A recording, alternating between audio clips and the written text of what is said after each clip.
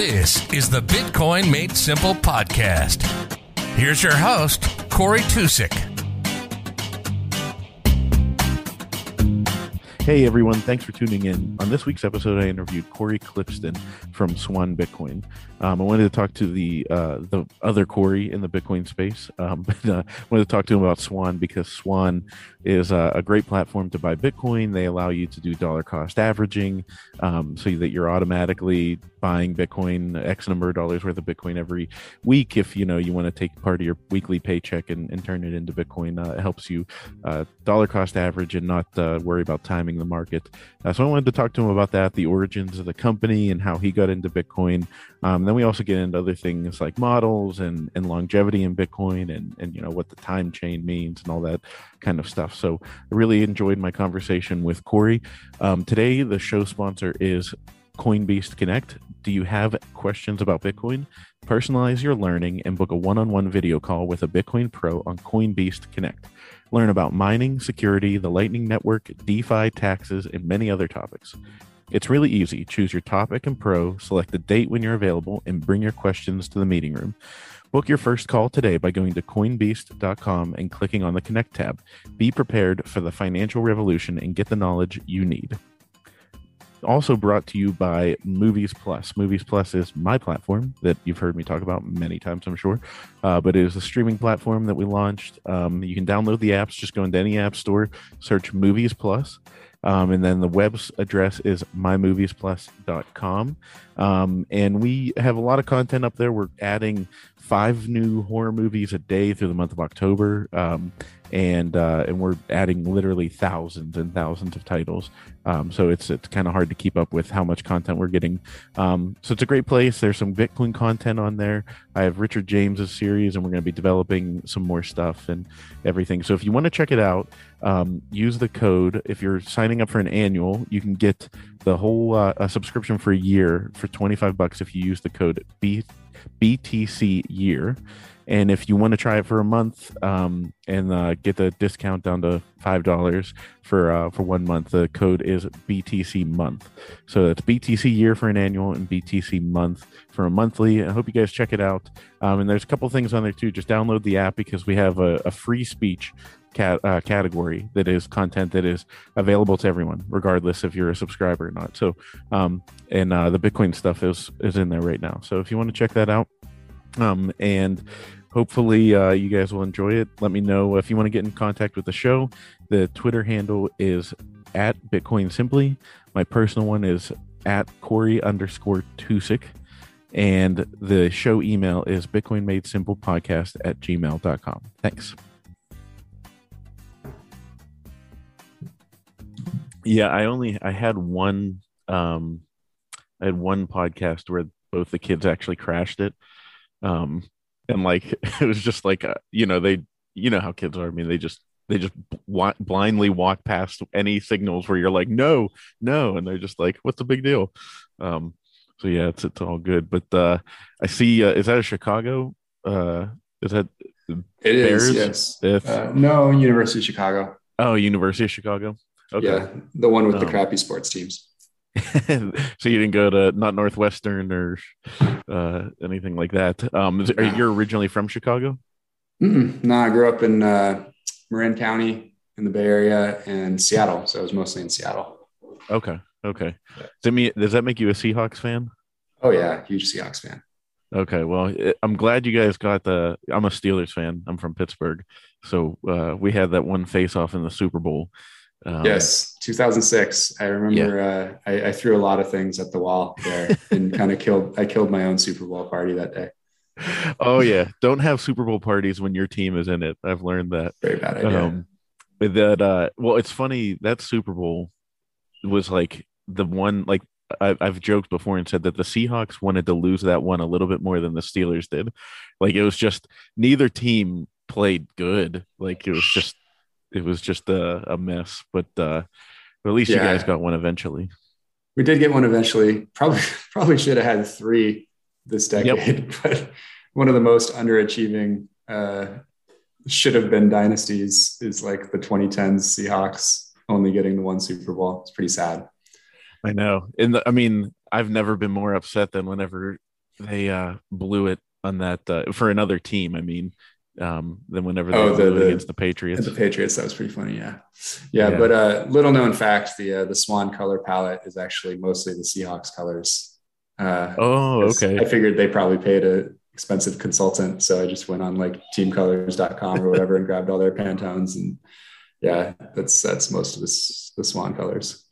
Yeah. It's funny how, resourceful us entrepreneurs can be because you know, you look at something like that and it's literally they spent, millions of dollars probably getting that color palette fixed, and you're like, you know what, that's a pretty good idea. Let's go with Pretty that. good. Yeah, it looks good.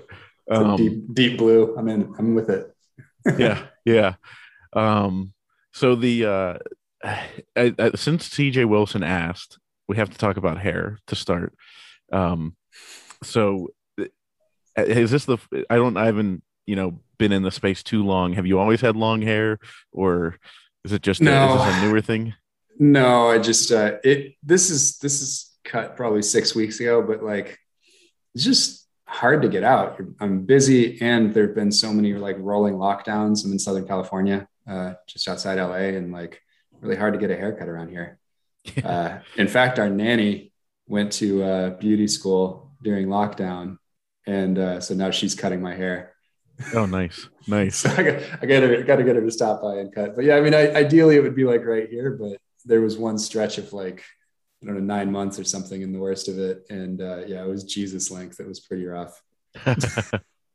That's I my wife saw my tweet where I said, "Oh, maybe I should grow out." She's like, "No, no, no, no, no, no," because Don't do it. Don't do it. I've Yeah. once you get past a certain length, once you get past that awkward phase, then Yeah. you're like, all right, I can go with. But it is that hard transition between long and short hair, and I've done it I think two or three times in my life, and I don't think I'm doing it. It used to be I played hockey, so it would flow out the back of my helmet. I like Oh, that. there you go. Well, Um, that's badass. Yeah. If you can have like the wind blowing in your hair out of a helmet, like, oh that's yeah, pretty solid right there. yeah, yeah. Uh, Um, so, But yeah, I anyways, didn't have the longest hair in the Bitcoin Twitter sphere at all last year. I mean, quit him. Brandon is high, like he's got his hair pulled back. Like there's a hell of a knot at the back there that I don't know if anybody's ever actually seen it completely unfurled, but I think he's got a lot of hair. And until Rob Breedlove cut his hair, I mean, his was like past his chest. yeah, yeah, yeah. He was. It was right in time with the. It must have been a BitClout thing. It was like a bet. Like somebody said, if you do BitClout ever, you have to cut your hair because it was like right around that same time. I can't remember. I think he cut it when he was abroad, actually, before all that. But Oh yeah, anyway, no, yeah, he had one heck. He's got a that was one heck of a main though.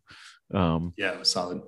but so yeah, so thanks for coming on, and I'm sure you've told your origin story, but like just if you could give a quick recap of how you got into Bitcoin, just for anybody that's listening that hasn't heard before, because I think we all like hearing the origin stories. Yeah, sure. I mean, I used to work for really big companies, so I worked for like Microsoft and Morgan Stanley, McKinsey, Google. Went to B school at University of Chicago, and it was probably the global financial crisis and just kind of seeing the sands shifting a little bit. And I'd been spending so much of my time in my career like fixing other people's problems, and I just got it in my head like, you know what, I want to do early stage tech startups where I control my own destiny. I want to be entrepreneurial. I want to just like kind of create problems for other people that they can go fix. Yeah. I know that's the best part. You gotta when you get to the point where you can hire people to fix the problems. Yeah, that's yeah. So that's what I was thinking. So I jumped out of corporate in summer of 2013, and I had been kind of advising some startups and cutting some angel checks, and so I just started doing that full time and looking for places to operate and get involved. Most of my background was kind of like video, ad tech, marketing. All my consulting work for 7 years post B school had been like top line sales, marketing focused, kind of just driving revenue.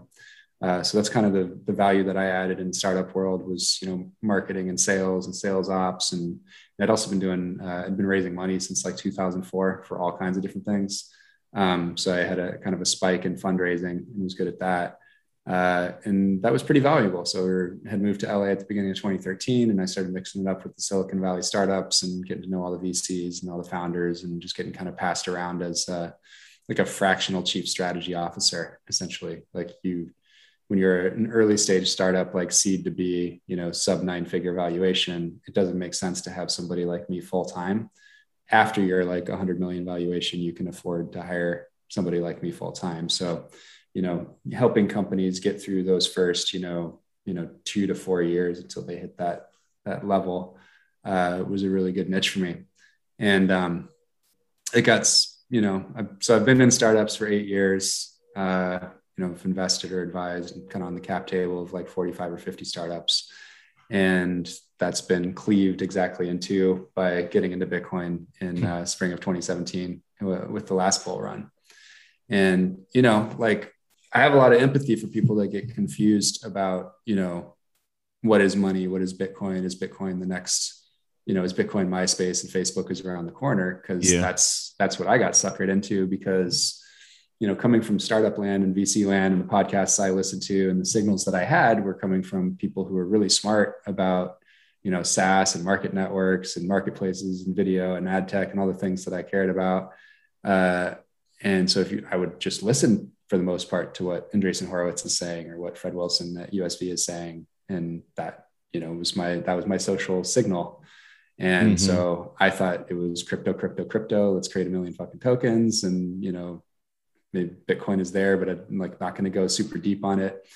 And it wasn't until like the tail end, it was probably like November of 2017 that something like pricked my consciousness enough to get me into the Bitcoin only Twitter sphere a little bit and start plugging into the YouTubes. And over the next few months, I think by April of 2018, I realized I didn't ever want to read another white paper or look at another deck. And so, no more crypto for me. And I just started trying to orient my career and just all of my time, just getting deeper into Bitcoin, kind of plugging in and figuring out, is there something that I can do to add value in this space?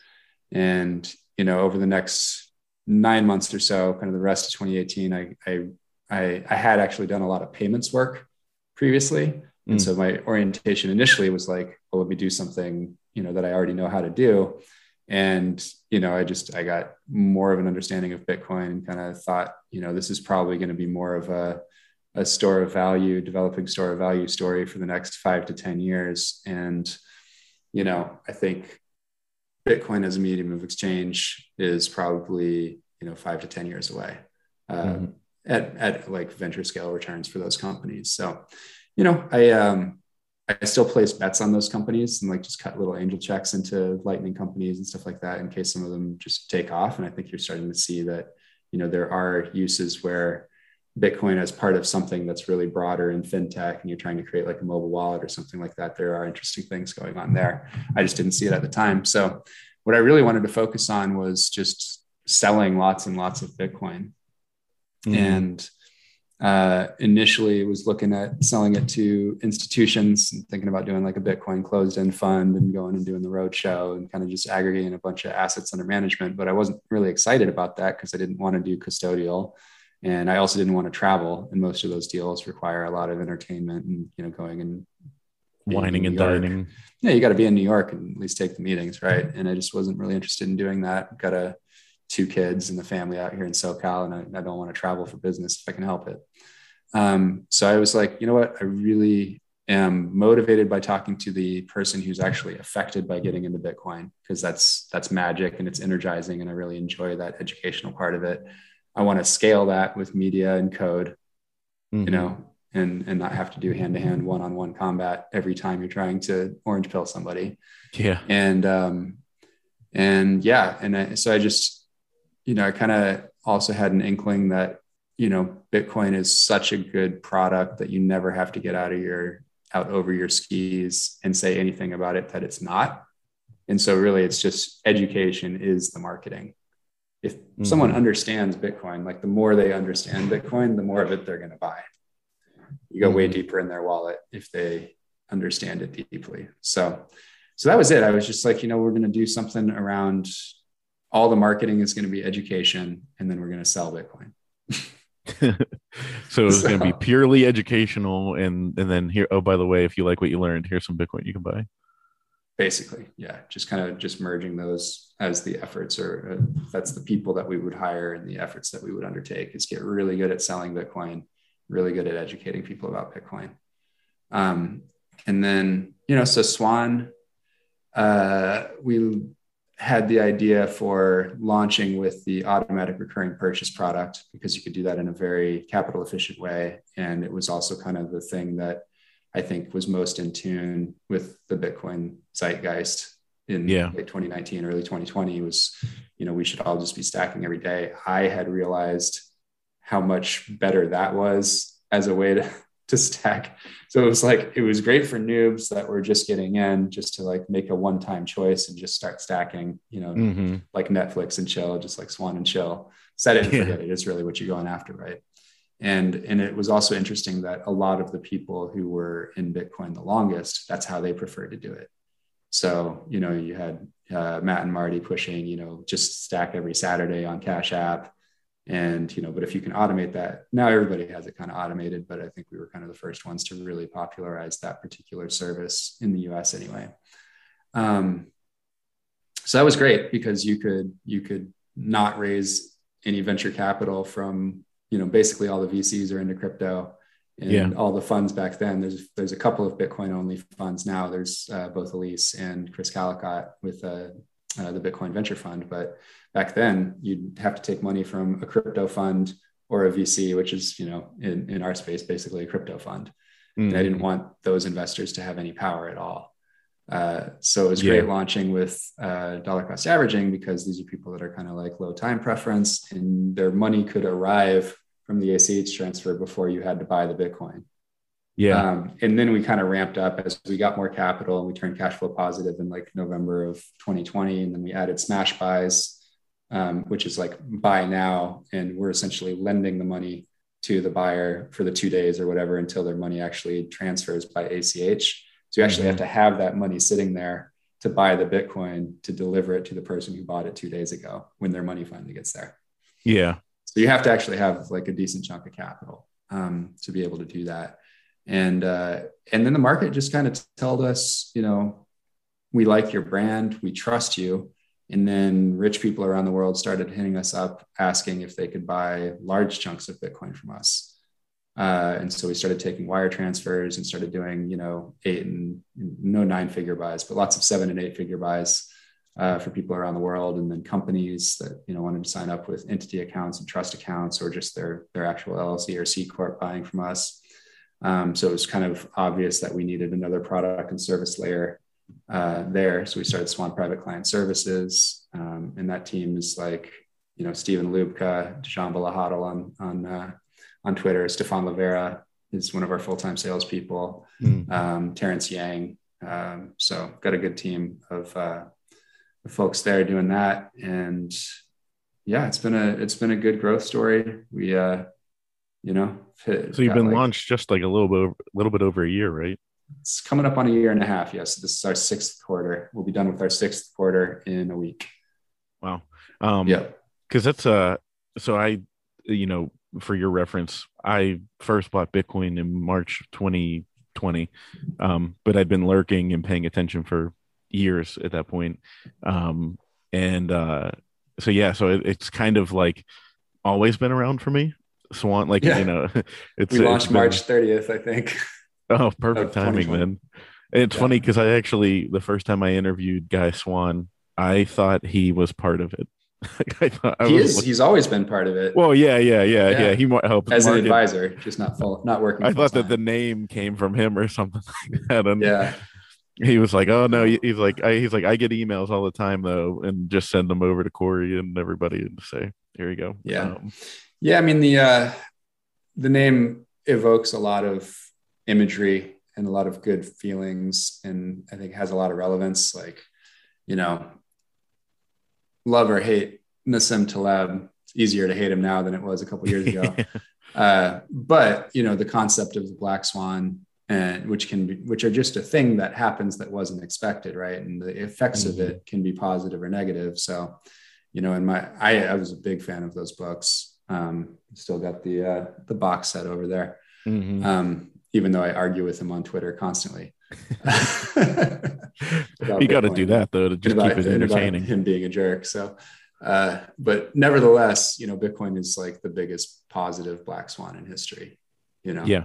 And few understood, which is the key. Almost no black swan actually truly comes completely out of left field. Like it's just like very few people actually were looking for it or understanding it. And that's kind of what the cypherpunks were that were working on eCash. It was down to a few dozen people. Most had given up. They were basically done with it, right? Plugging away. A few just kept plugging away and eventually cracked it. And it's just freaking amazing for all of us, right? And then obviously we like the whole, swans, were once a ugly duckling and now it's this beautiful swan, and that's what Bitcoin is becoming. And that's what, Bitcoiners, become swans, as they self-actualize and start moving up the Maslow's hierarchy of needs, the deeper they get into Bitcoin. And as they ride out a cycle or two, you start to really have to search your soul and figure out, I don't know, I feel like we're ideating marketing copy for a couple of years from now here, but like find your swan or something like that. Yeah, no, that's spread your wings, all that kind of stuff. That's not a bad idea because you see, I just saw somebody on Twitter say like, hey, I'm not like a big, I'm not a big whale or anything, but I finally just got to be a whole coiner, and like they'd been working on it for a little over a year and everything. And it's like, I feel like that's what a lot of people, and with me being so new to it, is that, I reserve my opinions other than like the general understanding of like, yeah, this is the future of like bigger picture. I try and be careful because I'm like, I don't understand it yet. Like I haven't gone through a 4-year cycle yet. I haven't gone through a bear market. It was up only for a long time for me. Yeah. So you think that I think it's funny, when we look at cycles and everything, and I know that you're not a fan of the stock to flow, and we don't have to get into that, because to me, I just think I know that the number is going to go up and to the right, and like over a long period of time. What do you think the need for, or why do we have like a need for models? I mean, maybe it comes from the fact that as humans we hate uncertainty, but everybody keeps talking about, is this cycle like 2017 or 2013? And I had like an aha moment the other day where I was like, wait a minute, there were 2 cycles before and neither of them were the same. They weren't like each other. So why do we think that this one is going to be, why does it have to be like one of those? What are your thoughts on that? Yeah, I mean, I have a pretty deep stats background, which is probably unfair when it comes to things like this. I took upper level stats in undergrad, took a lot of stats in grad school, and consulting is like so much stats work. So I've just been doing it for a long time, and I've kind of it was developed bullshit detector for when I see numbers. I'm like, that's bullshit. But broadly, if you're looking at like 2 data points and now you're about to add a third, the way I would look at it is I would look at a geometric mean, and I would assume that the range of potential outcomes for the next data point would be like considering either the first data point to be the geometric mean, which would mean going to the high side, or the second data point, the 2017 cycle, could be the geometric mean going to the low side, because that increase was a lot smaller, right? So that's just kind of how I would look at it. 2013 was basically a 500x increase. 2017 was a 100x increase. And so, if you were going to add a third data point, you would be looking at somewhere between a 20x increase and a 2500x increase. So that's like your range. Yeah. And we already pretty big range. Yeah. So we already beat the potential increase. The increase to 65K was the very low end, which is, a 20x from 3,100. And, I don't think we're going to be hitting like 2,500x, which would be like 1.7 million or something like that. We can hope, right? We can hope. It'd be nice. But that's the kind of, if you were going to put any kind of like realistic confidence interval, at 95% or 99%, I mean, even for 95%, you would have to be looking at something like geometric means. for 3 data points. Yeah. And I just, it's this whole looking at models. I think people just like to, like you said, like to have something to believe in. They like a crew of other people. They don't really care if it's right or not. It's kind of fun to look at or whatever. Like, I like looking at charts. I like running my own numbers. I just like where people got way out over their skis was like abandoning logic and abandoning the principles of classical economic thought and thinking that somehow, human action didn't matter anymore and that it was just like pre-programmed. And, and so no matter I what just, you did, it was going to be that. It was just going to do that. And obviously that's just false on its face. And we all know that. And then when you actually dig into the stats and you understand, like, once you adjust for autocorrelation, which is rife when you have a non-random variable that's actually included in both axes. Yeah. Once you adjust for autocorrelation in the S2F model, the R squared drops to 0.0. It actually drives nothing. And it's better off just as a price chart with a best fit line without the S2F variable being in it at all. That's leaving aside the whole, sort of misguided notion for the last, 3+ years, 3.5 years, that S2F is a proxy for scarcity, which it's not. It's related to scarcity, but it's not scarcity. So explain that, because my smooth brain it's okay. I don't want to go too deep into it, honestly. Like, we don't have to go too deep into it, but I'm just curious. Broadly, scarcity is when right now at, the market clearing price, there's a lot more demand than there is supply. That's all it means. And so really a high stock to flow doesn't have anything to do with upwards price volatility. If anything, it should actually decrease volatility. So that's what you should see, is that Bitcoin's price should be more stable over time, which makes sense logically. As stock to flow increases, you have a much bigger stock. What that means is that if there's a big spike in demand that dwarfs the flow, dwarfs the new supply coming onto the market, because you have this massive stock, you can absorb that shock because you can bring some of that stock to market. And we know this inherently, right? When the price of Bitcoin spikes to 100K, there's going to be a bunch of whales that come that haven't sold in 8 years that are going to bring some of that stock to market. So actually, when you have a very low stock to flow, like say oil, in many cases, like that's where you can get a big shock to the upside, like even bigger. So because there's no stock to bring to market. Or look at the energy market, right? So like energy like lives on the grid. If there's no more energy on the grid and demand spikes, the prices go nuts in an unregulated market like in Texas, right? Because the stock to flow is super, super low. So we have a lot of just like, and I think, it's a mixed bag. Like we can talk about it here and, just kind of mix it up a little bit, but it's a mixed bag, because in a lot of ways you're just fighting a propaganda war, and the other side that's trying to denigrate Bitcoin is not fighting fair, and they're promoting false narratives every day. And so I totally understand a lot of the Austin Bitcoiners in particular kind of just like grabbing whatever the best narrative, like you try a bunch and whichever one goes, like that's the one you go with, because it's bringing people into Bitcoin regardless of like how perfectly true it is or not.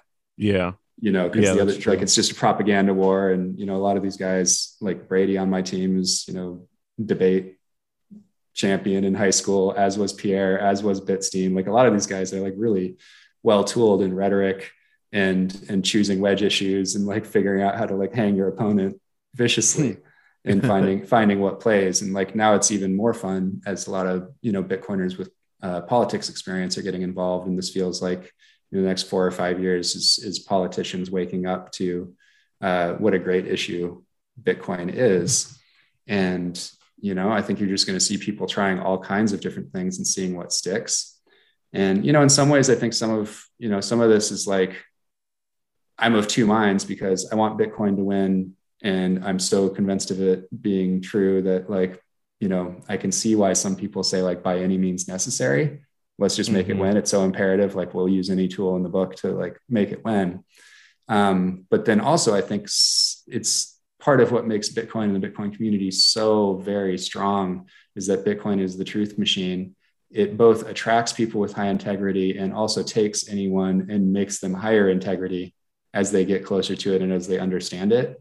Mm-hmm. And so like, you know, a big part of what I hate about like kind of the crypto space and just kind of bullshit purveyors in the finance industry in general is I hate false narratives. Mm-hmm. So I'm always kind of conflicted between like, you know, I ran an experiment a few days ago just to see what would happen. Like, I basically just posted like the most ridiculously like bullish tweet that I could think of, you know, just for fun, just to see if it would just go nuts. And it was like, you know, 4 or 5 times more likes than any tweet I've ever posted. Wow. And then I did it the next day and it was like my 4th best tweet ever as far as best performing. So like clearly the community just kind of like eats up this, you know, get out over your skis, post something super bullish. And that's what wins. And that's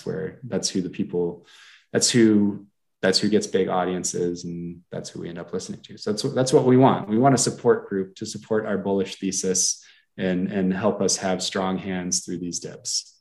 Yeah. Yeah, that's true. I mean, it's hard for me because I struggle with that, like where I just sit there and I'm like, people just post like everything's bullish, you know what I mean? Like where it's like, it was raining today, so like that means it's going up, you know? And it's like, I'm just like, I don't know, maybe it's something with people named Cory that like I have a really hard time with, like, I just can't stand bullshit and like, you know, things being said just to be said. And like, even with the political thing, I'm curious your thoughts on it, but like, you know, I like a log scale has been getting crushed for being, you know, trying to get politicians and to adopt Bitcoin and go that way. And there's like people on the other side that, you know, are like, you know, we don't need politicians, F them, you know, all that kind of stuff. And like, I just find myself somewhere in the middle where I'm like, you know, like it would be great if politicians adopted Bitcoin. Like it would make our lives a lot easier. I also don't think that they're gonna do it, but like, you know what I mean? It's this people pick a narrative and they're like, this is the way it has to be. And I'm like, there's a little nuance to the conversation and nobody really it's all going to be that. on a spectrum. It's going to be on a spectrum. Like you're not going to have 100 senators and 435 reps all fully orange pilled, but it's really helpful to have a couple people on like a finance and entrepreneurship committee actually understand Bitcoin, and we have 0, and Brad Sherman runs it. Yeah. Right. So like, let's at least primary that dude. Let's get him out and let's get him out and at least signal to politicians. You know, my one goal is to, a lot of people are like trying to orange pill them, and that's great. And you know, I'll lend my team's resources to help them do that or whatever. You know, I'm a little bit more of a fighter. And so my goal is to just viciously penalize anyone that's anti-Bitcoin. Mm-hmm. And so that's what I'm trying to do. Like, that's why I started the whole Beat Brad Sherman thing. And then that turned into talking to the 2 primary challengers, realizing that Erica was probably the pole position challenger and was also like very open to talking to the Bitcoin community. The other guy is like all about like blockchain-y stuff and doesn't understand anything and is not really willing to learn, and is like in a distant 3rd place anyway. So I think it just makes sense for that. I'm, you know, basically a 1-issue voter. I just want Bitcoin to win. Yeah.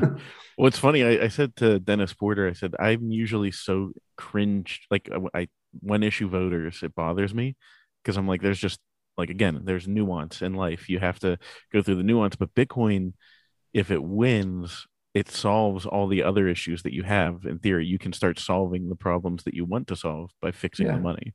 It'll solve a lot of them.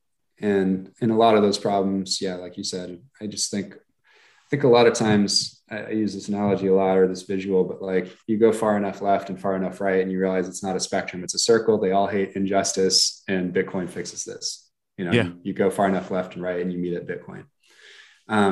You know, so I just, I should say I'm actually like a 1-issue activist. I don't even know if I'll vote anymore. But definitely a 1-issue activist. But yeah, we'll see. I mean, I think politicians are just people. They're just humans. You know, I've known quite a few of them. I used to work on campaigns like in high school and through to my early career I think the last one I worked on was 2001, but I did for 9 years or something like that. I would get involved. Yeah, I mean, Bitcoin doesn't need politics or politicians at all. It's going to do what it's going to do anyway. I'm also fighting for Bitcoiners, not just Bitcoin itself. I think Swan is a Bitcoiner company. Like, we're made up of Bitcoiners, and we're trying to make the lives of Bitcoiners better. We're trying to help them earn more. We're trying to help them stack sats more and better. We're trying to make sure they don't lose their Bitcoin, spend their Bitcoin, trade their Bitcoin away, get hacked. Like, we're in this to help mint new Bitcoiners and help Bitcoiners be better Bitcoiners. Well, you guys are like the HODL company, because, I mean, for anyone that doesn't know, you guys don't have a sell button. What was that word you used? What was it? The HODL company. A sell button. What's sell? What's that? Oh, you guys don't sell. Yeah. So it's a thing that I think it goes up on a boat and catches wind. Sail. We sell Bitcoin. You don't sell Bitcoin. No, I mean, you there's no sell button. Obviously, people can just like hit us up and sell within minutes if they want to, but I kind of like that little bit of friction that stops people from like freaking out. And we get so many notes like 2 or 3 days after a dip or a wick or something, and people are just like, thank God they couldn't just like open the app and sell. I find that is what everybody needs, because if more apps did that. I mean, when the big crash happened in May, I had moved a lot right before that, and it was no longer on an exchange, and I was like, thank God, because I would have, it's human nature to want to bail, and so what was the origin of that? I mean, other than not wanting people to panic and sell, I mean, was that a hard sell in the boardroom with the team to say, hey, let's make they can buy, but they can't get out? Not really, but I mean, they can sell anytime they want. So I mean, just making them jump through like one tiny little hurdle makes you think about it a little bit more. I think that's all it is. So I mean, we didn't have a sell button when we only had the automatic recurring purchases, because all you could do was just accumulate Bitcoin, and that was it. So you had to make an active choice to add a sell button if you wanted to. Like, it's there. Obviously, we can execute it, and we could put a button on the site and in the app if we wanted to, and we've just chosen not to. Now, how do you guys see is the regulation that the U.S. put through in that infrastructure bill, is that going to, affect you guys negatively, or what are your thoughts on what's going to come out of that? Doesn't affect Bitcoin one bit, not at all. I like that, because, a lot of people say we need this for Bitcoin to succeed, and kind of like you said, it's going to happen. It's going to do its thing. It's a living thing. It's going. I mean, game theoretically, like, it's going to be just absolutely massive, because that's all the reasons that we know. Like, the Schelling point is like what I think other people are going to think. Yeah, that other people are going to think. And that's going to be Bitcoin. It's like, let's meet up in New York tomorrow.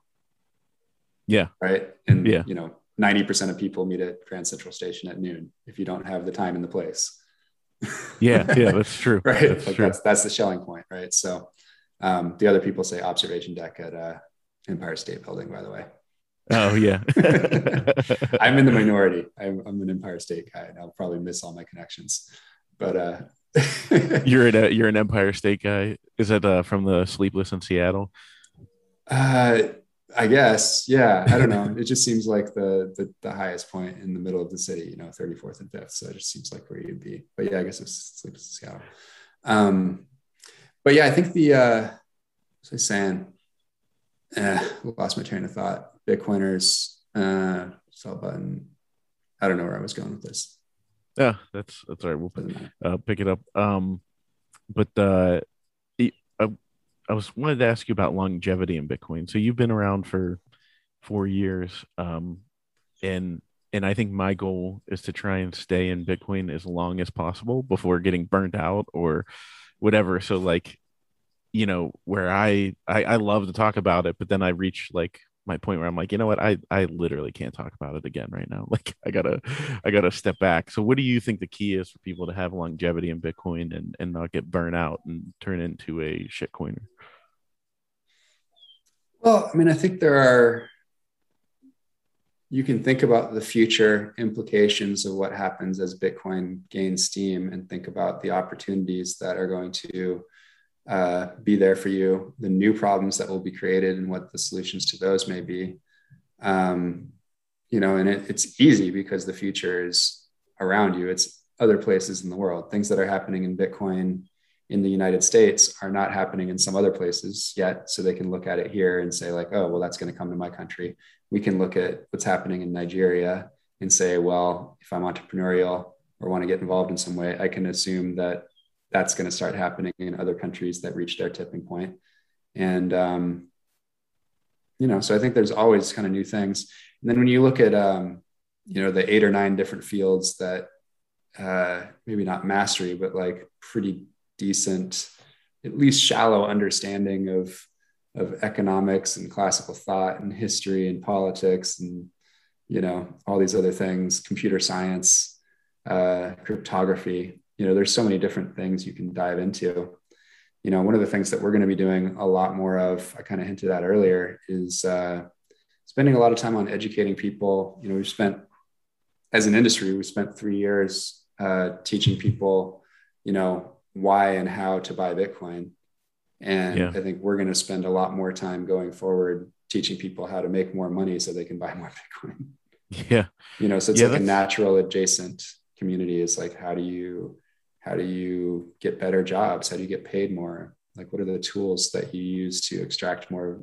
How do you mine fiat better so that you can stack more sats? Yeah, I think that's kind of where my mind is right now, because a lot of people, they want to just buy Bitcoin. I think that maybe that's where you get frustrated. You buy Bitcoin and you think it's going to make me rich. And it's not, because you're never going to want to sell it. Yeah, it's true. So, I think in the end, we'll actually have like very sort of deep, liquid, very low interest in fiat terms markets, that'll drive over collateralized, or Bitcoin backed loans. I think will be like 1 or 2% per year or something like that, ridiculously low. Whereas today they're, 8 to 10% from a reputable business and, maybe 4 or 6 from a shady business. I think good businesses will lend you fiat at, less than inflation. It's I mean, I thought that was going to take off and really suck up a lot of the supply, people locking up Bitcoin into loans, and thank God I didn't do it because it could have got liquidated. Yeah. I mean, that's a risk. Yeah. You don't want to do like, 2 or 3x loan to value, you need like a big stack, and you want to be doing like 10x. Yeah. And that can't be your whole stack either. Like that should only be part of your stack, or at least whatever. You could do the 2.5x loan to value, but also make sure that you could fund it with lots more Bitcoin from your cold storage if you were going to do that. To make sure you don't get liquidated. It's much cleaner if you don't do that. I don't know. At the end of the day, like at some point, a lot of people around the world are going to have substantially all of their net worth in Bitcoin, and they're going to have to spend it. Like one day we'll have to actually spend. It will make sense at some point because you'll have nothing else to spend.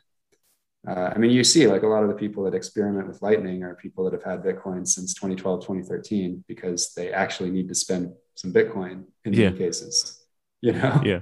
If you've been holding it that long, I mean, what's it's 99% of their net worth almost by definition if you've been holding that long.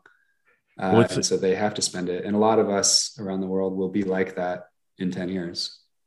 Yeah. I actually made one of my companies full on into it. I guess I can announce now. I was going to kind of do like try and go like through the press, but I don't think Bitcoin Magazine was really interested in whatever. So my streaming platform that we just launched in our marketing campaigns taking off next week. Our investor came in and did it all in Bitcoin. And so I actually have to sell Bitcoin sometimes in order to pay for things because, I saw people always say, I never sold a sat, and finally I saw somebody say, if you've never sold a sat, that means you're not long enough Bitcoin.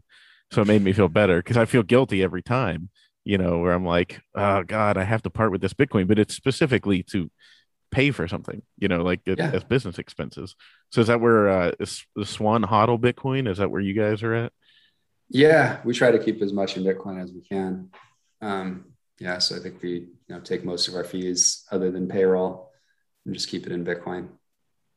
Is that something that Swan could eventually get into, is managing payroll and things like that? Um, You could, but it's so unnecessary, really. Like, I don't want to get into like HR services, and usually yeah. payroll is kind of bundled with some of these other things. But, I mean, people have been paying themselves in Bitcoin through Swan since day one because you're just looking at your fiat inflow.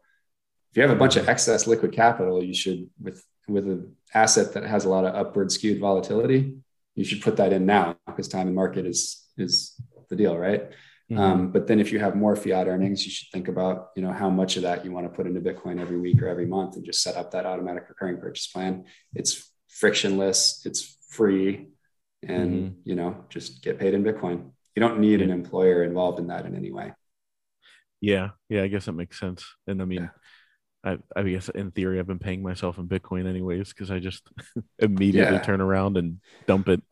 exactly. Yeah. So it's the same thing. I mean, like, some of these athlete announcements, like, I'm going to get paid in Bitcoin. Obviously, no team is sending them Bitcoin. They have an exchange account and they take the USD pay just like you and I do, and they buy Bitcoin with it. That's Mhm. getting paid in Bitcoin, and then they get in the press. Yeah, that's true. Yeah, um that was my what I was conflicted with making our quote unquote announcement. Because if I really wanted to make waves with it, I mean, we literally that it happened back in like May. So we've just been kind of like, I was like, yeah, it's not really important when you don't need to push it out. And I reached out to Bitcoin Magazine, and they were like, it's not really, they're pretty selective with their stories. And I was like, that's fine, whatever. I mean, it's not a big deal to me because really it's just a unit of account. And I will say, I want to do my investors, um, they were not Bitcoiners per se. They were interested, and I sold them on it. But they held and never flinched over the summer. And like I felt like an idiot all summer because we got this investment in and then immediately lost 20% value. Yeah. And I just like all summer long was like, this was, like I knew that I was right. I knew I made the right decision, but like I was just waiting every time I talked to them for them to be like, so that was pretty stupid, wasn't it? And but no, then it bounced back, and they're happy now, and now we're trying to get some Bitcoin content on there. We'll talk about that once we're done recording, but you guys made a documentary um about if you want to get into that a little bit. Yeah, I mean, honestly, like, we're just kind of helping with the distribution and the marketing. So we call it presented by Swan, Hmm. but really just like all credit to the producer and the director. So Ricky Posner and Jamie King, like, they just did a beautiful job. These guys are award winning. Enrique started his career working for Almodovar in Spain and used to run, European distribution for one of the big studios, I think Fox. And then Jamie's won a ton of awards over the years for shorts and documentaries and stuff like that. So like, this was an awesome team. They called the movie This Machine Greens, and it's basically just a nice, quick, but really in-depth 35-minute doc on Bitcoin and the energy markets and Bitcoin energy consumption and kind of like what the truth of that all is. And I think it's kind of a calling card for them because they have a feature-length documentary that they're going to be selling through to like Netflix and Prime called Trust. That's Hmm. just about Bitcoin more broadly. So I think this was kind of like a proof of concept for them to be able to raise the money for the feature length.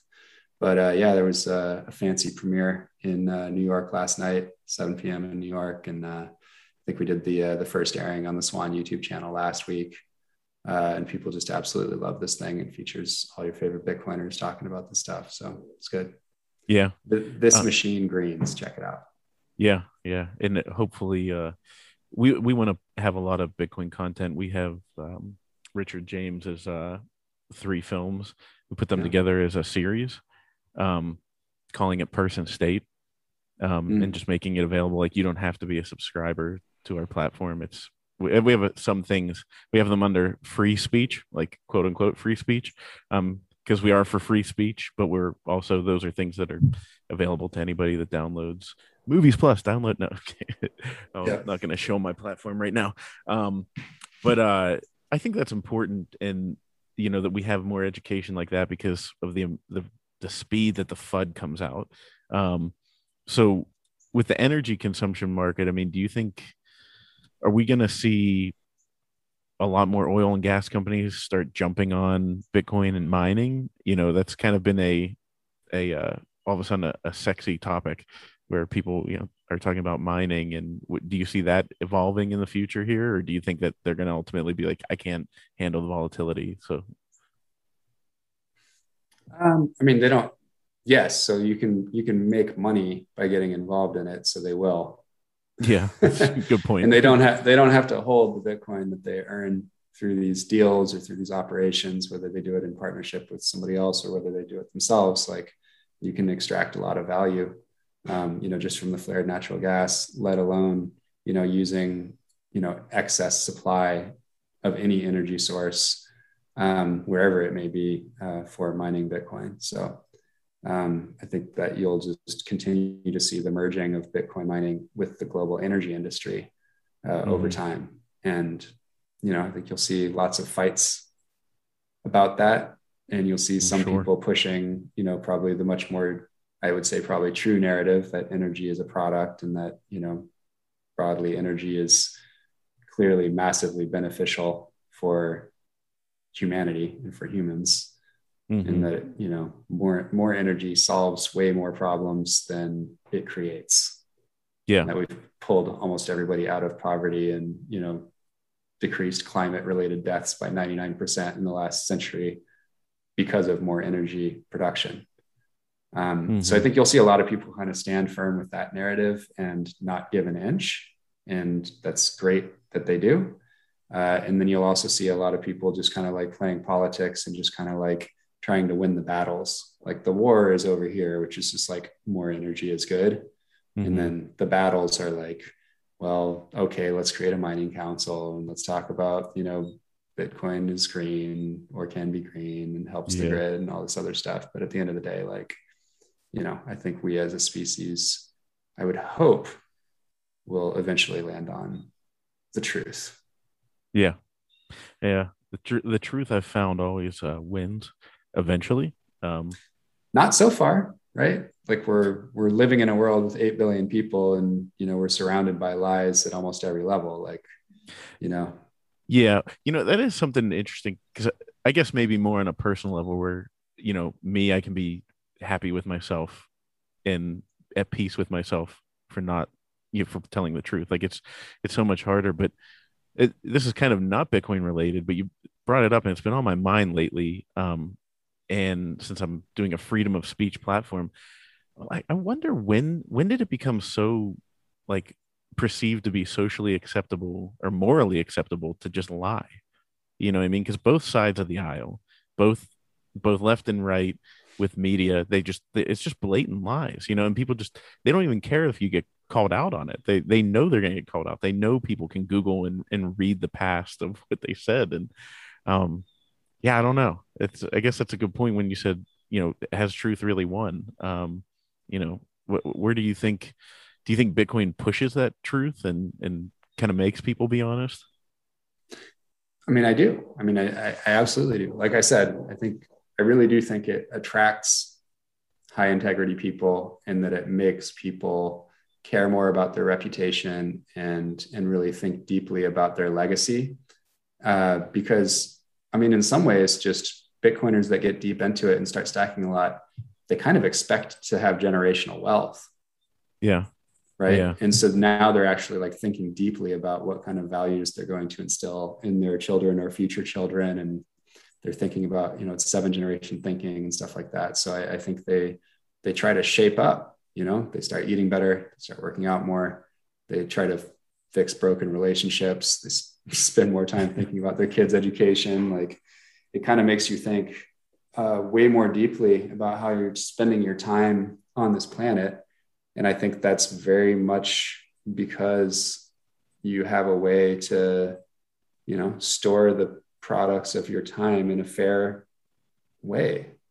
For the first time, you have a way to preserve the effort that you've put in that's better than anything that we've had before. Makes me think of that Justin Timberlake movie. I think it was called In Time. Did you ever see that, where like time was a currency? Yeah. I mean, time and Bitcoin, the only constants. Yeah, I think both energy and time are really good proxies for Bitcoin. Like Bitcoin is a concept that draws from, it's directly tied to both. It takes energy and turns it into a time chain, right? It's the only vector. I think, Gigi on Twitter is probably the most eloquent, regular voice talking about Bitcoin as a time chain, and just go look up some of his big threads. Use Twitter advanced search, just Google Twitter advanced search, and then put in DirGG as the handle and search for like more than 1,000 likes or more than 2,000 likes or something. You can see a bunch of anybody's threads that way. Little hack for you. And then, on the energy stuff, like it's just fascinating. Anyway, and I think if I were going to queue up or tee up one person that I think has the best and most frequent conversations about what Bitcoin is doing to people, and has like a pretty even-handed, it's not like way out over his skis, like, oh, we're all super people, the remnant, blah, blah, blah. Like, I think John Vallis is probably having like the most interesting conversations and spends the most time thinking about what Bitcoin is doing for people's integrity. I really like listening to him. Yeah, he was my second guest, and just the other day I was like, I gotta reach back out to him, because he's such a good, calm voice, although I gotta like maybe exercise a little bit more if he's gonna make me do it shirtless, because he's been doing like 2 shirtless podcasts now, and I was like, oh crap, if this is gonna become a thing, I gotta exercise a lot more than I'm not out of shape, but I could be in better shape, that's for sure. I got a little bit of the dad bod going, just gotta own it, man. It's all good. Yeah, that's true. Just go with it. Like a Bert Kreischer. I mean, he's got more than a dad bod, but like it's just funny. You know, that comedian that takes his shirt off all the time and he's like chubby and everything. And he said, he was like, I actually felt uncomfortable with a shirt on, and like it felt like fatter until he took his shirt off, and he's like, he just is like comfortable. So he does all his stand up with no shirt on. That's awesome. And he's not like in ripped or anything like that. That's interesting, the time aspect. I love Gigi. I recommend anybody listening to look up Gigi's writings. And I had this thought too, because you ever think about, it's a little bit of a deep thought, but like talk about like timelines, and people talk about time as a concept, and we always think that time is linear, but like in reality it's like up straight up and down, and it's all happening at the same time, and we just have created this time construction. And Bitcoin's the first thing that actually has put time in physical reality. You know what I mean? Like you could have a watch, but anybody can manipulate it, but you can't manipulate Bitcoin. So it's just something I had a deep thought the other night while I was looking at the stars. Yeah, that's Gigi's whole. It's the first time that we've actually had like an immutable vector of time. That doesn't require, it's a trustless. We can all look at it, and we will all, with enough math and cryptography background, will all come to the same conclusion that time is progressing, and that the blockchain is an accurate record of when things happened. Yeah. And you don't need any trusted third party to record anything, and you don't need to dig in and see if you trust that person and trust the people that vouch for them, and et cetera. Like you can fuck with literally everything except for the Bitcoin time chain. And then don't trust, verify. That's the beauty of Bitcoin. Mm-hmm.